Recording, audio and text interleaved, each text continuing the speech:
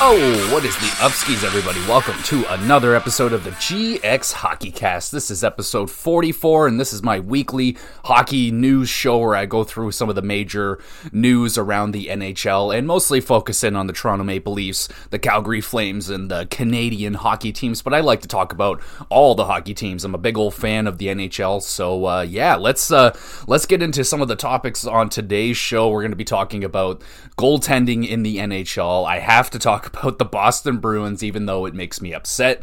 Got to talk about the Calgary Flames had a really big, important week, along with the Winnipeg Jets. Got to do the Leaf talk. Got to do hold on now. What do we got?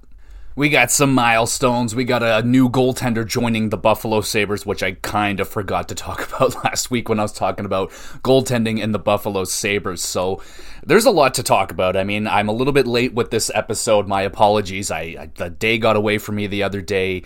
I had to get some x-rays done, and you know how it is. Life is life. You get busy sometimes. But anyway, it's better late than never. Better late than never. There we go. So, geez, where do I want to start? I think I should start with the Calgary Flames because they're kind of the reason why I delayed this podcast, because I wanted the Jets and the Flames game to be done with so I could talk about it, because that game had some very, very big importance to that game. And then yesterday, the Leafs were playing the Bruins. I was like, oh snap, I should probably wait until after that game. And then when the game was over, I did not have the energy to record a podcast. I just didn't want to do a tired, sleepy podcast. So here we are. So let's talk about that game, man. The Flames versus the Jets. Big win there for the Flames. I mean, their playoff chances are still kind of minimal. They don't have a great chance. I mean, Nashville is still back there. Winnipeg, it's still up in the air. But the big thing was they got that win. And if they got that win, it would have been so much better if they just beat the fucking Chicago Blackhawks before that, dude. Oh my God.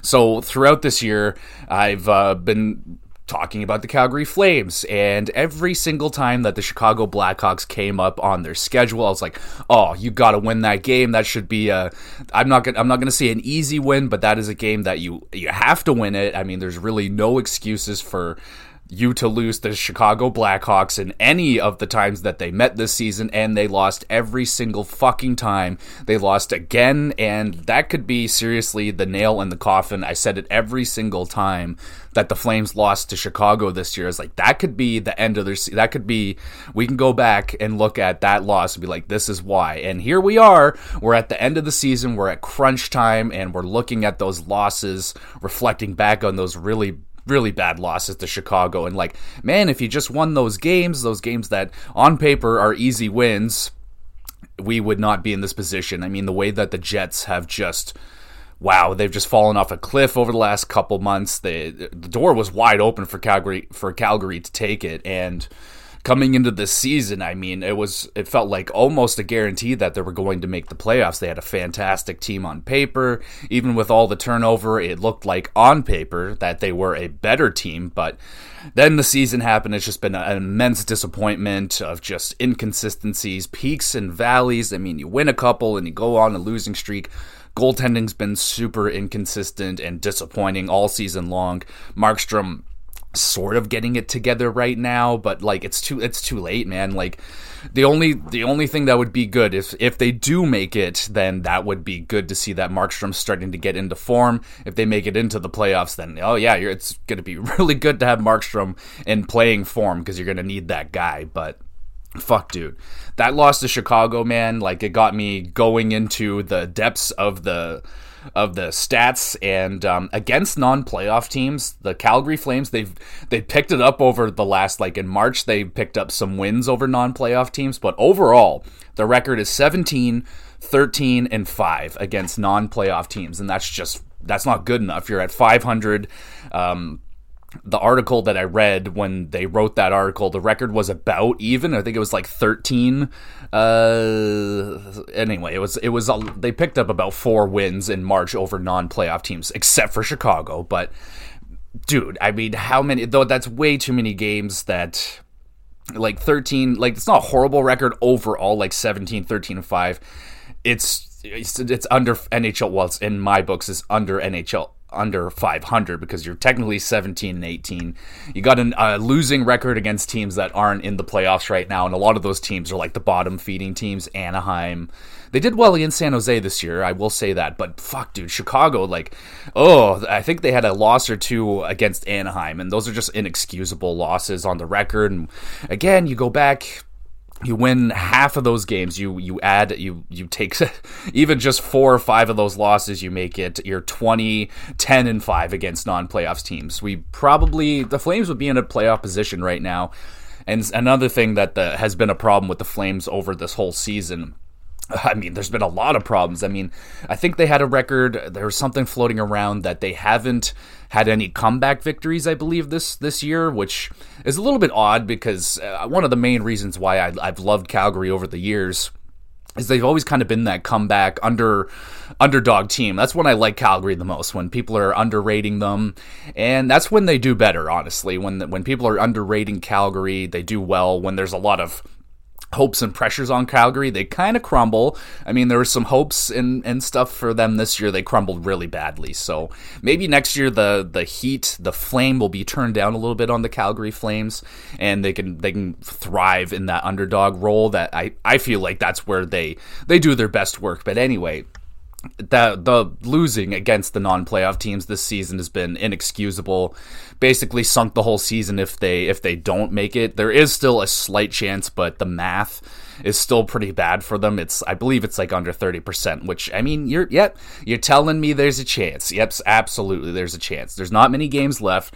Flames would have to go on and win every single game for their best opportunity to get in there, but oh boy, man, it's very fun to watch. At least, like I'm with bated breath. They have another pretty big game coming up here against Nashville on Monday. They got Vancouver on Saturday and San Jose on Wednesday to finish out the season. So they only got 3 games left.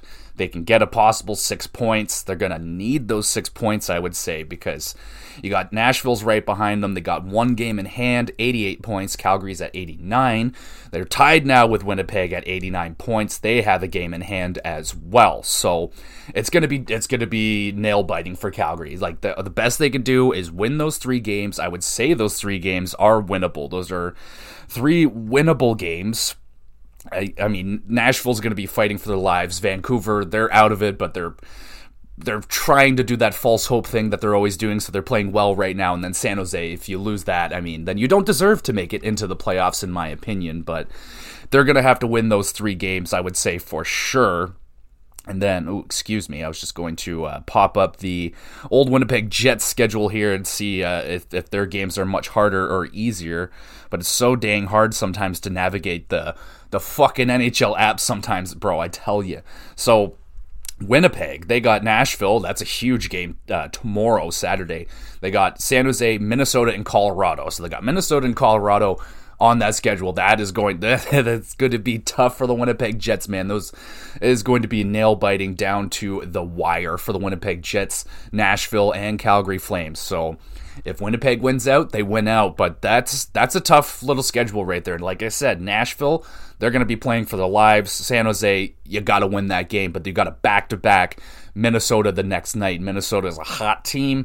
You got Colorado to finish out the season. They're going to be on fire, and Colorado may want to play spoiler. Maybe there's a situation where Colorado wants to lose this game, so they draw the Winnipeg Jets or something like that, but oh my goodness, man, that is going to be a real fun ride down to the end. But I'm if the Flames don't make it, if they make it, I'm not going to let go of those losses to Chicago. It's like, oh my God, you could have made this season so much less stressful if you were just winning the games that you should have been winning the whole time.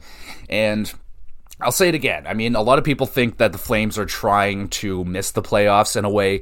I think that's a little bit outrageous, but apparently they are playing the way that they're playing because they want to get rid of Daryl Sutter, which I completely understand. I'm on that boat. Like, I'm ready for the Flames to move on from him. He has an expiration date. You can only keep Sutter around for so long before the team starts to revolt against him because he's so miserable. He's just not a guy you want to really be around for all that long. He's just too negative and mean-spirited, I guess. But yeah, I think the expiration is past due with Daryl Sutter and the Calgary Flames. who's up next for the job, I'll say it again. I think they should maybe investigate the guy that was coaching the Calgary or the Florida Panthers before. I think it was Brunette, but maybe give that guy a call and just find someone that can work well with Huberdeau and see what's going on there. And also, some people talking shit about Kadri because he wasn't playing very well. I mean, it's a little bit disappointing. I must admit, I was watching that game, and yeah, he was kind of dogging it a little bit, and that's not. I mean, it kind of reminds me of old day Kadri when he was young and learning things, and he wasn't necessarily like dogging it back then, but he was definitely irresponsible and acting immature back then. And yeah, it kind of reminded me of seeing him in those days. So I don't know, man. Like, Kadri's going to be there for a while, so you're going to want to make it work there. And yeah, I'm just hoping that they can make it into the playoffs, and then whatever animosity that may be building in that locker room right now, I'm not saying that there is, but maybe there is a divide in that locker room. I don't know just yet. There hasn't been any stories. I'm just speculating at this point. But if they end up losing out this season, they don't make the playoffs, then maybe that's going to start building some friction between teammates or something like that. So, I don't know. I'm just hoping that if they make it in there, winning kind of heals all problems. So if there is any problems in that locker room right now, winning would fix a lot of that anyway, at least put a Band-Aid on it until next season when they start hating each other again. But anyway, that's just speculation on my part. So, speaking of speculation, what the fuck is going on in the city of Phoenix and Arizona and all this shit? So there's suing going on right now. I'm not a lawyer, so I don't know, and I think there's like a counter suing now. But anyway, the city of Phoenix has filed a lawsuit against Tempe from building the entertainment district that they wanted to build for the Arizona Coyotes. They had this big plan. They're going to build a nice big stadium, whole bunch of stores and like a mall or some shit, a whole bunch of residential buildings and all this shit. And then Phoenix is like, oh, hell to the nah. It's way too close to an airport and there's going to be too much noise. And it's all baloney, man. It's all bullshit. Like, they've built buildings in the area that it's all silly. So Phoenix is suing Tempe to not build their district, and now I think they're counter-suing them for suing them because they're suing the suing and suing. You know what I'm saying? It's all a little bit ridiculous. So that's going on right now, and I'm just sitting here like, if I was a Phoenix fan, Arizona fan, whatever, it's just like, Jesus Christ, man. At this point, I may even just want the team to move just so we can be done with it. Like, it's like, can you just take my team and can we just put them somewhere and be done with it so that, like, oh my God, man, like this thing with Phoenix, Arizona has been going on in the NHL for so long. It's like this team has been on life support forever, and at this point they almost seem like a money laundering scheme or something as an NHL team. Like they have more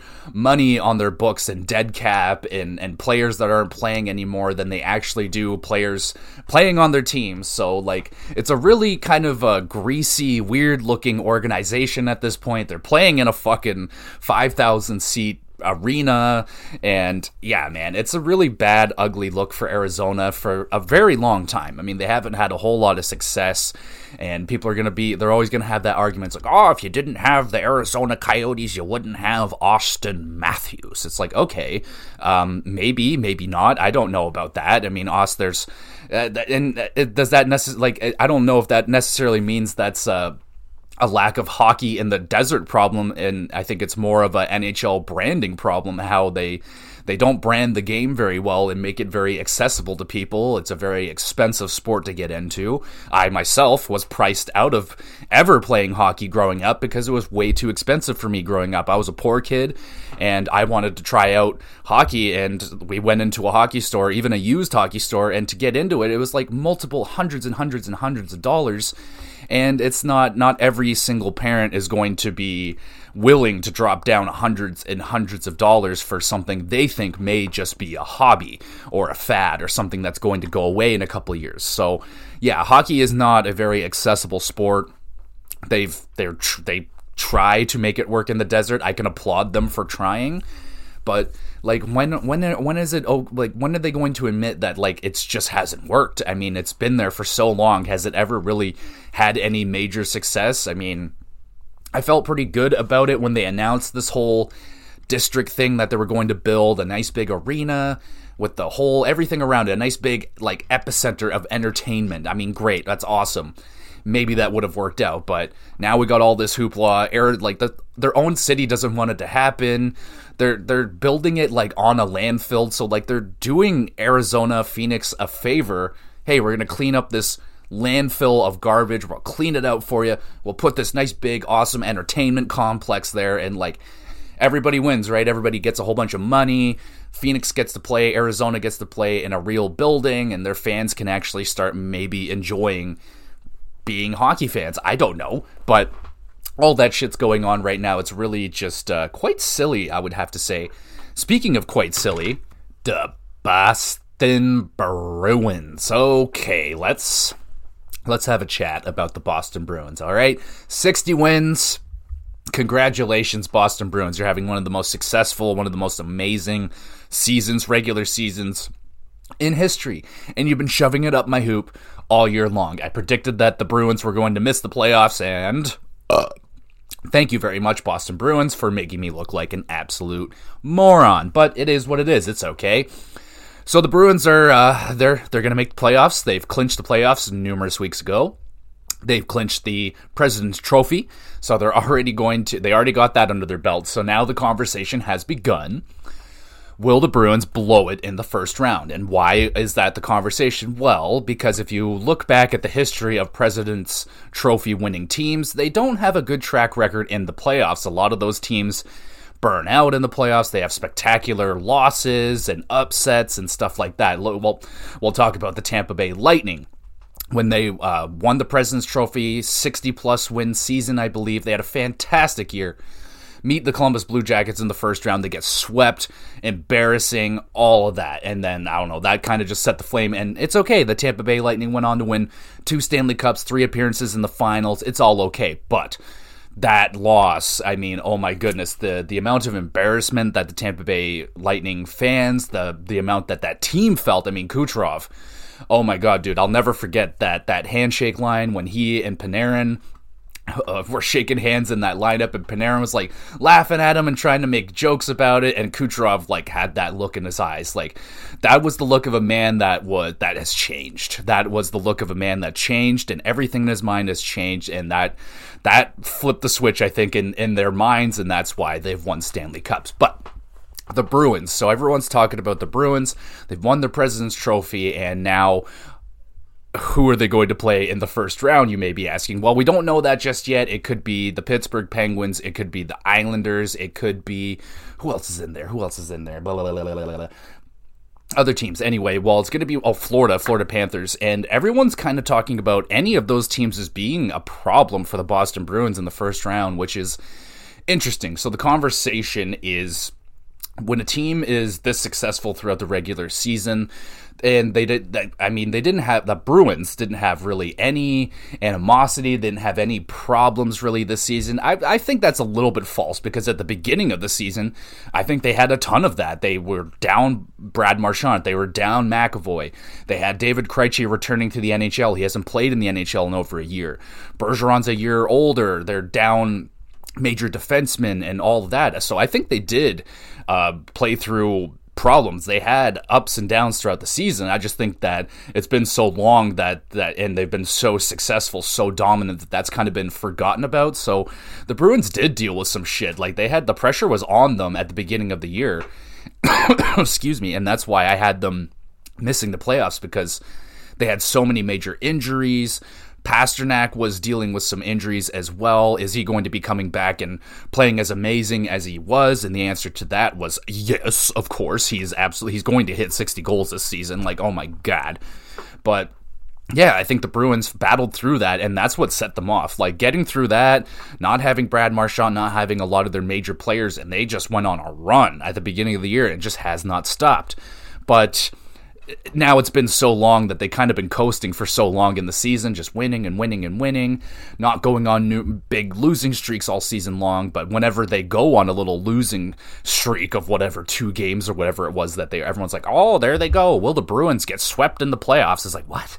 Where are you getting that? But I understand because the teams that are playing, that could be playing Boston in the first round, Pittsburgh, Florida, New York Islanders, they're playing for their lives right now. They're playing some very, very intense hockey right now. Arguably, they're playing some playoff level hockey in terms of intensity and importance and pressure and all that. So those teams are kind of already in that playoff mode right now. They're playing for their lives. And the Bruins have been their President's Trophy winners already. They've clinched a playoff spot months ago. Everything's going great. And maybe they're getting a little bit comfy. Maybe they're getting a little bit comfortable. Maybe teams are not playing them as hard for some reason. I don't think that's the case, but I don't know, maybe the Bruins it's been a little bit too easy, and once the playoffs start, things definitely get cranked up a lot. It's a totally different situation.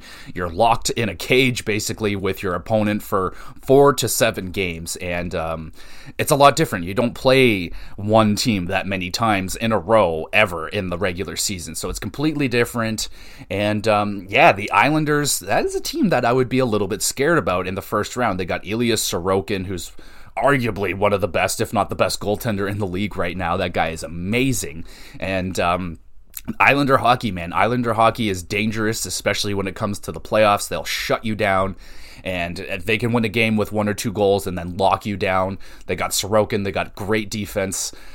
They could be a little bit of a problem for the Bruins, but I mean, the Bruins are the Bruins, right? You look at the Bruins, they got unbelievable depth, they got incredible defense, they got an unbelievable goaltending tandem, and we're going to talk about the goaltending tandem. That's kind of one of the bigger topics I want to talk about, is goaltending tandems going into the playoffs. But Boston has arguably the best tandem in the league in Ullmark and Swayman.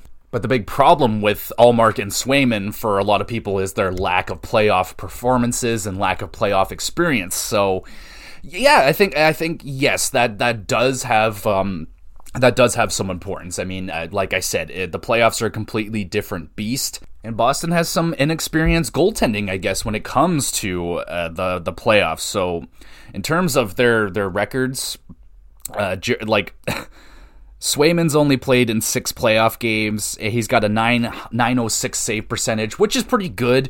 And then Ullmark, he's only been in 2 playoff appearances. That sounds wrong if Ullmark has only played in 2 appearances, but regardless, his save percentage is well under 900. So that's definitely something you'll look at with a little bit of an eyebrow raise or a little bit of concern if you're the Boston Bruins. But I mean, you look at how amazing Ullmark has played this season. He could easily win the Vezina this year. He's been beyond outstanding. I mean, wow, what a season. I don't think anybody saw this one coming. And then Swayman's been just fantastic himself behind him. So they got a really good 1-2 punch, but their big problem is they don't have that experience in the playoffs, and if they're playing against a team in the Islanders or something like that, there's a ton of experience in the net for them.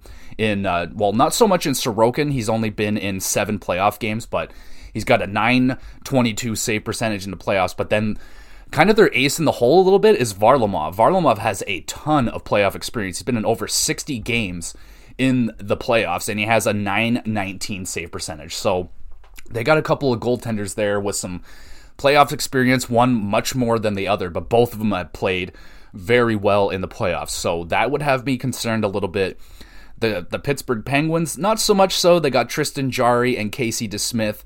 Maybe a little bit of a goaltending battle there. I think they're going to go with Jarry as long as he's healthy and everything, but he doesn't have the best playoff experience either. I mean, he's an under 900 save percentage in the playoffs. DeSmith has been... he's only been in 1 appearance. He has like a 940 or something. He's outrageous, but again, that's just, there's not enough of a track record there really for that number to mean all that much. And then you got Florida. I mean, they got Bobrovsky, Spencer Knight, maybe Lyons, whoever they decide to go in there with. Regardless, we know that Bobrovsky has a lot of playoff experience, maybe not a lot of experience winning in the playoffs, but he's been there before, so there is that. I think a lot of the teams that if they're going up against any team, I think that is going to be one thing that the team is going to have an advantage of, arguably. They're going to have that playoff experience, but you look at the numbers of Ullmark and Swayman, like, how worried should you be about it? I don't know, man. I don't think I would be all that worried as a Boston Bruin fan for them to go down in the first round. I wouldn't expect like a very easy win. Like I think it's going to be a series, man, that for whoever's playing Boston in the first round, I don't think it'll be a sweep. I think it's going to be a battle, and I think Boston's going to get dragged into it a little bit. And I feel like a lot of the fans are expecting or hoping for a sweep. No doubt. I just don't think it's going to happen that way. The quality of the teams that are going to be in there this year and the battle that is going on right now for that final wild card spot, I just can't see that team going down with a whimper unless there is a serious injury concern, a la like Nashville last year when they crawled their way into the playoffs only for UC Saros to get hurt and he wasn't able to play. So it was like, oh, we got here and there's just no chance. If Nashville doesn't have UC Saros, there's just no chance, and there was no chance. They got absolutely obliterated by the Colorado Avalanche. So yeah, that's pretty interesting, the goaltending tandems throughout the league. And now that I'm talking about it, let's just take a look at some of the goaltending tandems going into the playoffs, at least teams that are playoff bound right now. So let's start with the East. We already talked about the Bruins. Now we got the Toronto Maple Leafs and Samsonov and Murray. This is an interesting tandem because, I mean, there's a couple reasons why it's interesting. So Samsonov has the great home record. He's been playing outstanding at home. He's very good home record, terrible on the road. And then you got Matt Murray, who's excellent on the road, terrible at home. So are the Leafs going to do something like have Samsonov play at home, have Matt Murray play on the road? As of right now, we're going to be starting with Samsonov for sure. Matt Murray's dealing with a bit of an injury right now, bonking his head, so there's going to be that. So it's going to be, I don't know, as of today, it'd be like Samsonov and Woll, which I'm okay with. I think Woll has played really, really good. But is that something that Keefe, Dubas would deploy? I think the reason why I'm bringing this up, the tandems, is because I think this is the year we're going to start seeing it more than ever. We're going to start seeing goaltenders switching the net. Now, I don't think we're going to see Vasilevsky out of the net. There's still a couple goaltenders that like they're in there for the whole run, like Shesterkin, Vasilevsky, Hellebuck if they make it in there. Those are guys that they're locked in. There's no way, barring an injury, that those guys are going to be leaving the crease. That's just, they're the goaltender. But a lot of other teams, I can see the other goalie getting in there. So I think that this season we're going to start seeing more tandem goaltending in the playoffs, which has not been the norm. They usually stick with one goaltender. When they switch it up, it usually doesn't work. But I just think that this year it would work because those backup goaltenders are starting to get more play time than ever. You're starting to see those starting goaltenders' workloads come down. They're starting not having 60, 70 games a season. You're starting to see 45, 55 games instead, and that's good. You don't want to have a tired goaltender going into the playoffs because you're going to need your goaltender. So you got the Toronto Maple Leafs with that. I'm going with Samsonov as the starter, but I would not be shocked at all if they do a tandem situation. I'd be totally down with that. Just in terms of that record, I mean, Samsonov is unbelievable at home. I don't really trust him on the road, and if Matt Murray has this great road record, like, why not try it out? I think that would be a lot of fun. And then you got the complete opposite in the Tampa Bay Lightning. You got Vasilevsky and Brian Elliott. Don't think Elliott's going to be seeing a whole lot of time, barring injury, but both goaltenders, I'll go back. Samsonov and Matt Murray, their playoff save percentage, Samsonov at a .907, Matt Murray a .921. So we got some pretty good, and of course you got the Matt Murray experience. Over 50 games in the playoffs played. Samsonov hasn't even had 10 games in the playoffs just yet. So we have an experienced goaltender. We got a lack of experienced goaltender. So the Leafs have both kind of areas covered. Tampa Bay, you got Vasilevsky, probably going to play their whole entire run. He has played in over 100 playoff games already with a .923 save percentage. So yeah, that's he's pretty fucking good. So yeah, they're going to be okay with Vasilevsky. Vasilevsky is Vasilevsky. Carolina Hurricanes, they're a bit more interesting. They got the three tandem. They got Anderson, Ranta, and Kochetkov.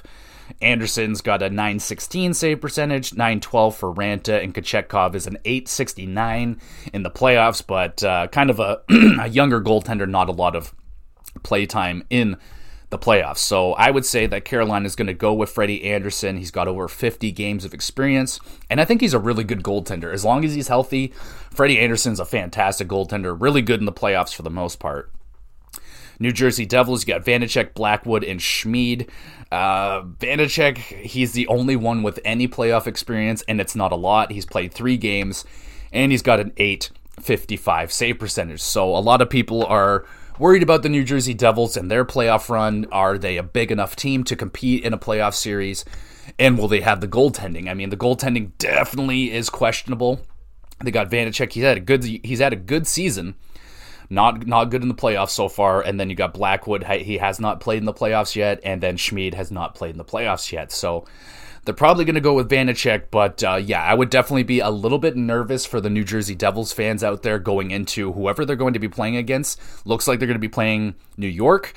You're going to be going up against Shesterkin and Yaroslav Halak. And I mean, we know what Shesterkin can do. He's still kind of young to the playoffs, but he's played 21 games with a .928 save percentage in the playoffs. So Shesterkin is quite good. So that goaltending duel, you easily are going to be giving that to the New York Rangers. But and they also have Halak, who has not shied away from some major playoff appearances as well. I'll always remember him with the Montreal Canadiens eliminating the Pittsburgh Penguins and the Washington Capitals. He's played over 39 games in the playoffs with a .919 save percentage. So if something goes wrong, they have Halak back there, but he's a lot older than he is now, but or he was back then. But yeah, that's definitely going to be the big outlier for that series. New Jersey versus New York will be the goaltending.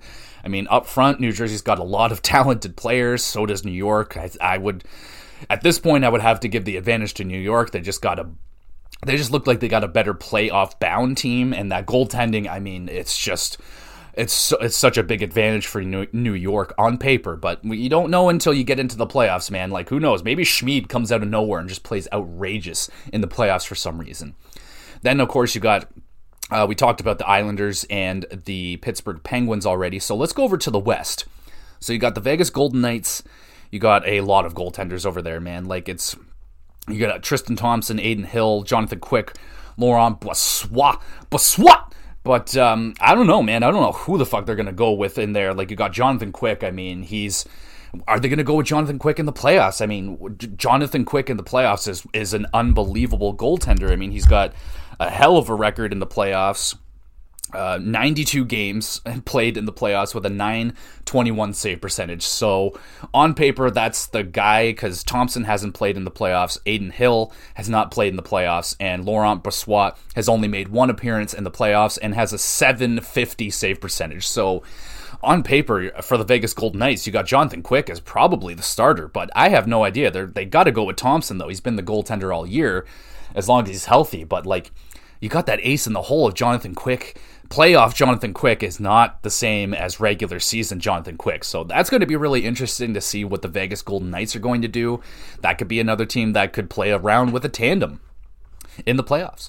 You got the Los Angeles Kings and Copley and Korpisalo. So Korpisalo, he's got a really good stat line in the playoffs. Only in 9 appearances, though, but he's got a .941 save percentage. A lot of that against the Toronto Maple Leafs when he was absolutely shutting the door on the Toronto Maple Leafs. But yeah, other than that, they got Phoenix Copley in net. He's got no experience in the playoffs. So Korpisalo, they're going to be putting a lot into Korpisalo, hoping that playoff Korpisalo shows up. If he is anything like that .941 save percentage, oh my God, dude. LA could win a cup, like if they get that kind of goaltending. Oh my goodness.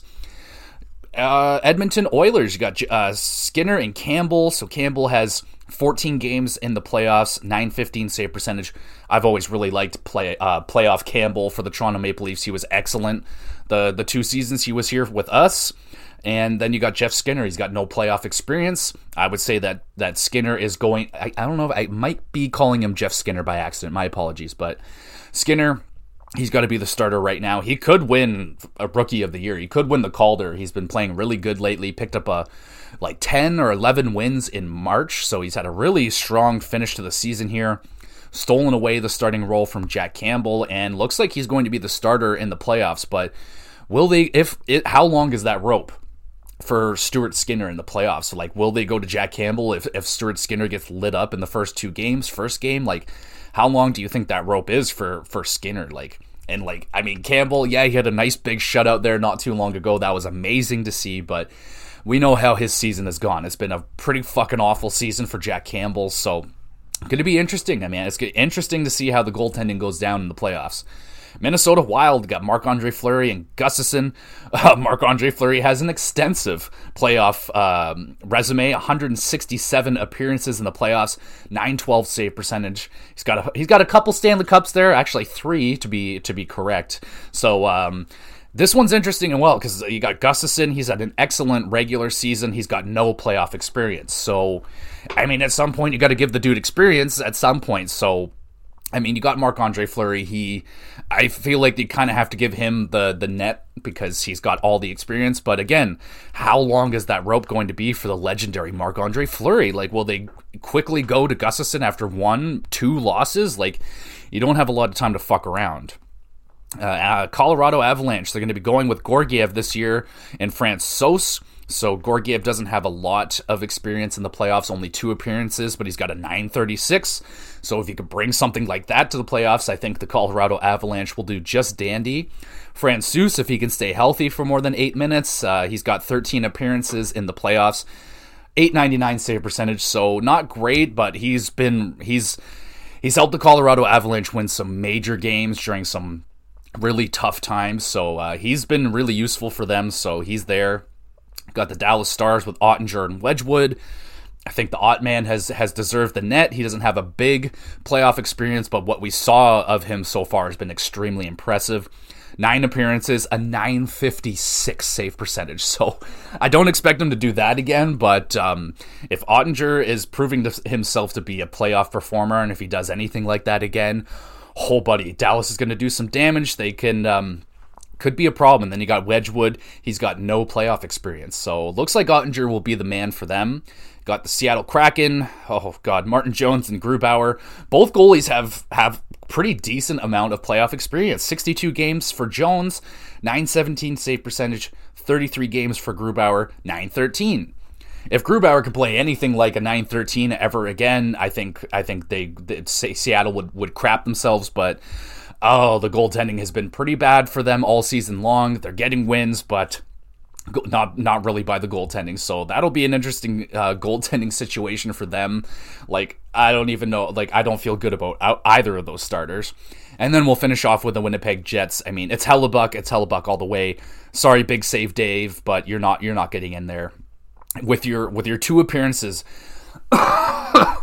Big Save Dave has 0 losses and a .636 save percentage in the playoffs. So I don't think they're going to be using Big Save Dave. I think that's safe to say. And Connor Hellebuck, 35 appearances in the playoffs, a .921. Safe to say that is probably the performance you're going to get from Connor Hellebuck in and around that .920. So going to be interesting, man, with the goaltending tandems going into the playoffs. What do you guys think? Do you think we're going to see more switching of the goaltenders at the playoffs than ever? I feel like we are. I think with the way that the league has been, backup goaltenders are getting more important on every team, and I think we're going to start seeing them appear more so in the playoffs. I think that would be really, really interesting. So, speaking of really, really interesting, I guess we got a milestone here for Chris Letang, 1,000 games for Chris Letang, so congratulations for Chris Letang. Hell of a career so far. I mean, the 2, strokes that he had or whatever that was, I mean, coming back from 2 of those, I mean, outrageous, and what a career for Chris Letang.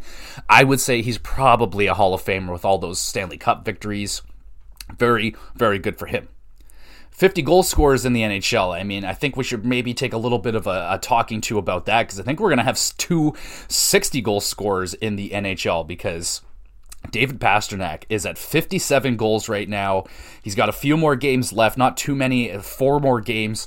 Will he get rested? I don't know. I don't think they're going to. I think they should get him to that 60 goals, and we can have 2 60 goal scorers in the NHL for the first time. And has that ever happened before? Probably not since the 80s or something like that, but that would be really cool. And we got 2 other 50 goal scorers. Got Mikko Rantanen has hit 52 goals, so congratulations to Mikko Rantanen. One hell of a season for him. Leon Draisaitl quietly hitting another 50 goal season for himself. I mean, holy crap, man. Like, Leon Draisaitl, his third 50-goal season, not a big deal. And the only guy that I think could hit 50 that hasn't hit 50 yet is Braden Point, who quietly has been... Yeah, Braden Point could hit 50 goals this year. I think that's outstanding. His best was 41 in 18-19, so he showed off that he could score, but after that he had 25, 23, and 28. It looked like he was kind of the 25, 30 goal guy, but boom, he explodes this year. He looks like he's going to hit 50, and I really hope that he does, because that's awesome. Other than that, you got Jason Robertson at 45, Tage Thompson at 45 as well. I mean, I could see Tage Thompson exploding for a big goal game, but don't think that Robertson or Thompson are going to hit 50, but having 5 guys hit 50 goals is really awesome. Right now we only have 4, but I think Braden Point's going to get it done, man. I think he's going to get it done in 3 games, 2 goals. I think he's going to get it done. The last game that I saw with Tampa, they were like feeding him the puck a lot because they want him to get to that 50 goals. So really cool. What do you guys think? Do you think that we're going to have 2 60-goal scoring guys? Do you think that Robertson and or Tage Thompson will go off and just pop off 158,000 goals in the last couple games? That would be a lot of fun. Speaking of a lot of fun, Sidney Crosby. I just want to stop and have a little bit of appreciation for Sidney Crosby because the guy is unfucking believable. What really set me off to talk about Sidney Crosby is that incredible backhand goal that he scored, like, it was a while back now, like a week or so ago, but oh my god, dude, that guy has probably the greatest backhand of all time. That is... To score a goal like that with your backhand is out of control. His backhand is as powerful as a wrist shot. It's so fucking good. I love backhand goals. They're probably my favorite. I mean, I love a good forehand, backhand shelf. I mean, oh my god, pop the water bottle. Oh god, all day long. But Sidney Crosby quietly having a spectacular season, 88 points in 79 games. It could be the first year that the Penguins missed the playoffs in a very long time, the first time in Crosby's career since maybe his rookie season. But I mean, Sidney Crosby is still one of the greatest players of all time. He's still one of the best in the game today. It's just that the new wave is here. You got Connor McDavid, you got Austin Matthews, you got Pasternak, you got all these other new young guys, but Crosby is still unbelievable, man. He's still a top 5, top 10 player in the league still today. So I just wanted to put a little love on Sidney Crosby because I think he's awesome. And man, it's gonna be a really, really weird day when Sidney Crosby isn't in the league, especially for me because he's been there basically my whole time watching hockey. Like, he wasn't there the first year that I watched hockey, and then the lockout happened, and then boom, there's this Ovechkin and Sidney Crosby guy, and then I've been watching them ever since. So I don't know, man. We're not even close, I don't think, yet to the end of Sidney Crosby's career. I mean, he's still over a point a game. I think we still could have another 5+ years of Sidney Crosby, which is great, but excuse me, just wanted to put a little bit of love on Sidney Crosby before we get into the Toronto Maple Leafs. So let's talk about the Toronto Maple Leafs. So I talked about the goalie tandem, but there's more about the goaltending I want to talk about. So let's take a little bit of a look into next year a little bit. So who are we going with as the goaltending for next year? We got Samsonov. Buddy, we got to sign this guy. How much is Samsonov going to want? I mean, he played really well. If he happens to have an amazing playoff performance, I mean, what the fuck are we going to do? How are we going to pay this guy? Like, how much is Samsonov going to be worth? $4, $5, $6 million if he has a really good playoff? Like, I don't know, man. I hope that they can get him in and around $3-4 million for like 3-4 years, something like that. That would be incredible. And then we got the Matt Murray situation. What are they going to do with Matt Murray? Is he going to be the goaltender for us next year? Are they going to move off of him somehow? Are they going to trade him off to another team? Are they going to buy him out and we're going to move on with Justin Wall? Are they going to... maybe there's another guy out there that they could sign. Maybe they find a trade out there for another goaltender. I think a lot of it relies on how the playoff goes. If Samsonov just kind of blows it and proves himself to be kind of a not a playoff goaltender, he could be a regular season goaltender, which is fine. And then maybe Matt Murray turns it on in the playoffs. Excuse me. And finds that Matt Murray from 2016-17 and goes on a run. I mean, all of us Leaf fans are praying for that, but I don't know, with the play of Matt Murray over the last little while here, the injury to the head, I don't know. I don't really have a whole lot of faith that we're going to see that Matt Murray, but if he shows up, I mean, by all means, show up. I mean, I'm not going to stop you. But I'm asking the question, who do you think is going to be the tandem in net next year? I wouldn't be surprised. I wouldn't be shocked if it is the same, Samsonov and Matt Murray. I think that would be okay. Matt Murray guaranteed to miss at least half of the season with injuries, so then boom, you're going to have Justin Wall up there playing some games. He's been great in the games that he's played so far, looking really sharp in there so far. Not really enough games played yet for me to be extremely comfortable, but what I've seen so far, daddy like what Wall has been doing in net so far, so pretty good so far. I like that. And then I brought this up a few times, but the sloppy starts, man, it's been kind of trending over the last few weeks where the Leafs are getting like blasted out of the gate. The shots are crazy. It'd be like 10-2 the shots or something. And then by like midway through the second period, it's like completely reversed. The Leafs all of a sudden got 28 shots to like their 15 shots. You're like, whoa, what the hell is that? So I don't know if it's like, I almost think of it like kind of like a UFC fight. Usually in round one of a UFC fight, it's a lot of feeling out. We're like, okay, let's try that. Let's find our range. Let's find the tempo. Let's find the speed and all that stuff. And I feel like that's kind of what the Leafs are doing. They're finding their speed and tempo with the teams that they're playing against, and then they adjust in the second period, and then that's why they're such a good second period team. They got some of the most goals. I think they're third. They might be first. I know they're a really good second period team, and I think that's the adjustment thing. They find their tempo, they find their pace in the first, they figure it all out by the second period, and then they're off and running by the second and third period. They're gone. But I'm a little bit concerned because hot starts are very, very important when it comes to playoff time. Almost every single game, one of the biggest conversations is who is going to score that first goal. The first goal is usually extremely important. They put a lot of emphasis on scoring the first goal. Usually who scores the first goal wins the game. So I want the Leafs to have hot starts. I don't like the way that they've been starting games lately. So it's just something that I've had my eye on. I don't like that, and I would really like them to be a very good first period team, but I don't know, maybe it's something they've learned in the past that if they blow their load in the first period, then they won't be able to hang on to those leads in the second and third periods. So maybe it's just been a completely different dynamic change. We ease into the first, find the tempo, find our pace, find our game, and then the second and third period we're able to turn it on, and we can find that gas when we need it, if we need it to hang on to a lead or to push to try and tie the game up. Something like that. I don't know. Maybe that's what Keefe has been playing with. We know that Keefe has been playing a lot with his toys. Got Ryan O'Reilly back in the lineup last night, looking fine, playing on the second line, looking decent. I mean, they lose to the Boston Bruins. I was not expecting them to win against the Bruins in Boston. I mean, you got like a 4% chance of winning that game this year. So, but I was watching, and it was a good game, man. It was nice to see the fieriness, the fight right at the beginning with Lafferty. That was great to see people standing up for themselves. Samsonov looked fantastic out there. I mean, it looked good, man. It looked good. Yeah, would have been great to have a win right there, but I think the more important game on the calendar is going to be Tampa Bay Lightning next week. That's going to be a tough one right there. It's back-to-back. You got Florida, Tampa Bay, so it's going to be a tough game right there. Looking forward to that Tampa Bay game for sure. A little bit of a playoff preview without a doubt, but they got to get those sloppy starts under control. I don't want to see them getting outshot freaking 10-1 in the beginning of these games in the playoffs, because that ain't going to work in the playoffs, especially against Tampa Bay. You let Tampa Bay get an early lead on you, it's going to be a very tough game to get back into. And then, let's talk about Michael Bunting a little bit. I know everyone's been talking about Michael Bunting a lot, especially with him and his relationship with the referees and all that stuff. So Bunting, over the last quite a little bit here, he's definitely adapted his game. He does not look like Michael Bunting out there, and that's completely related to his relationship with the referees over the last this whole entire season, basically. I mean, it's become night and day. At the beginning of the season, Bunting's drawing calls, everything's okay, and then midway through the season now he's getting absolutely no calls.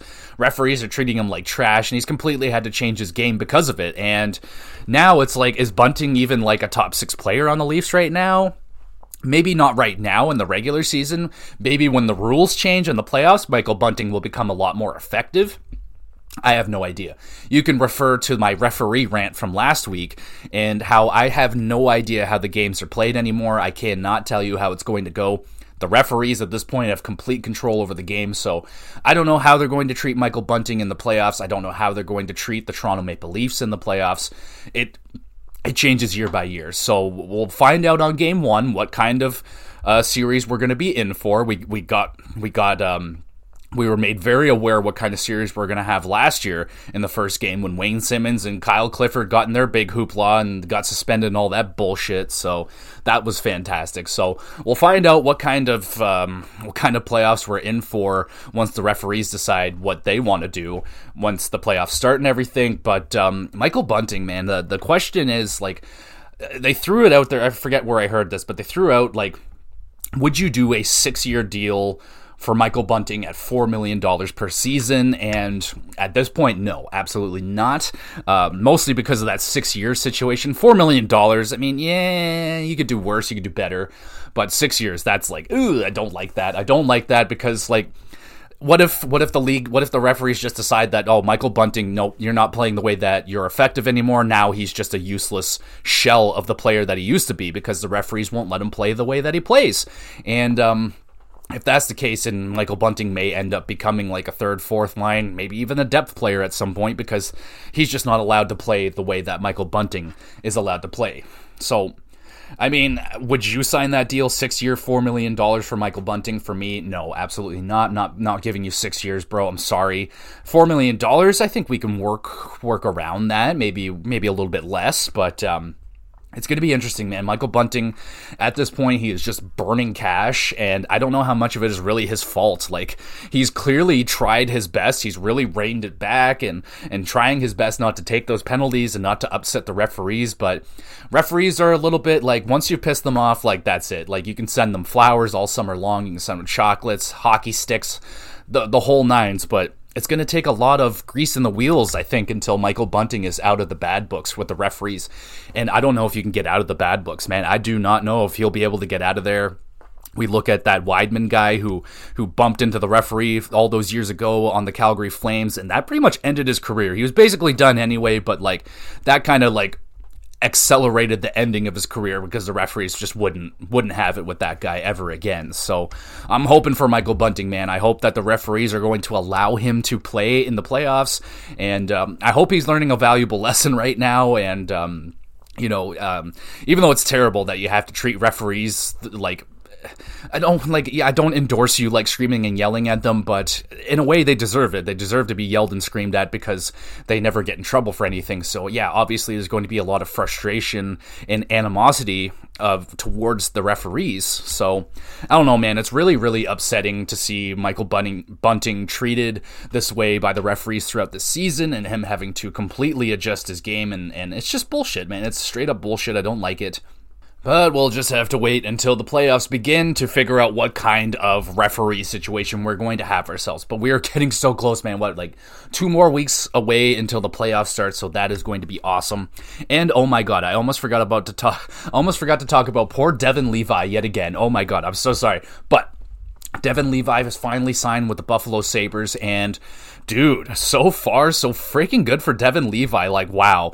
I'm blown away that this guy was selected in the 7th round. I mean, they saw what he can do in the juniors when he played for Canada. He was a spectacular in that series. He gets taken in the 7th round. Florida Panthers trade him away for Sam Reinhart. Looks like maybe that might be a little bit of a fucking disaster for them. We'll have to just wait and see how the career of Devin Levi plays out, but in a short couple, I think he's played 2 or 3 games so far, looked really good, man. That guy could be the answer for the Buffalo Sabres next season.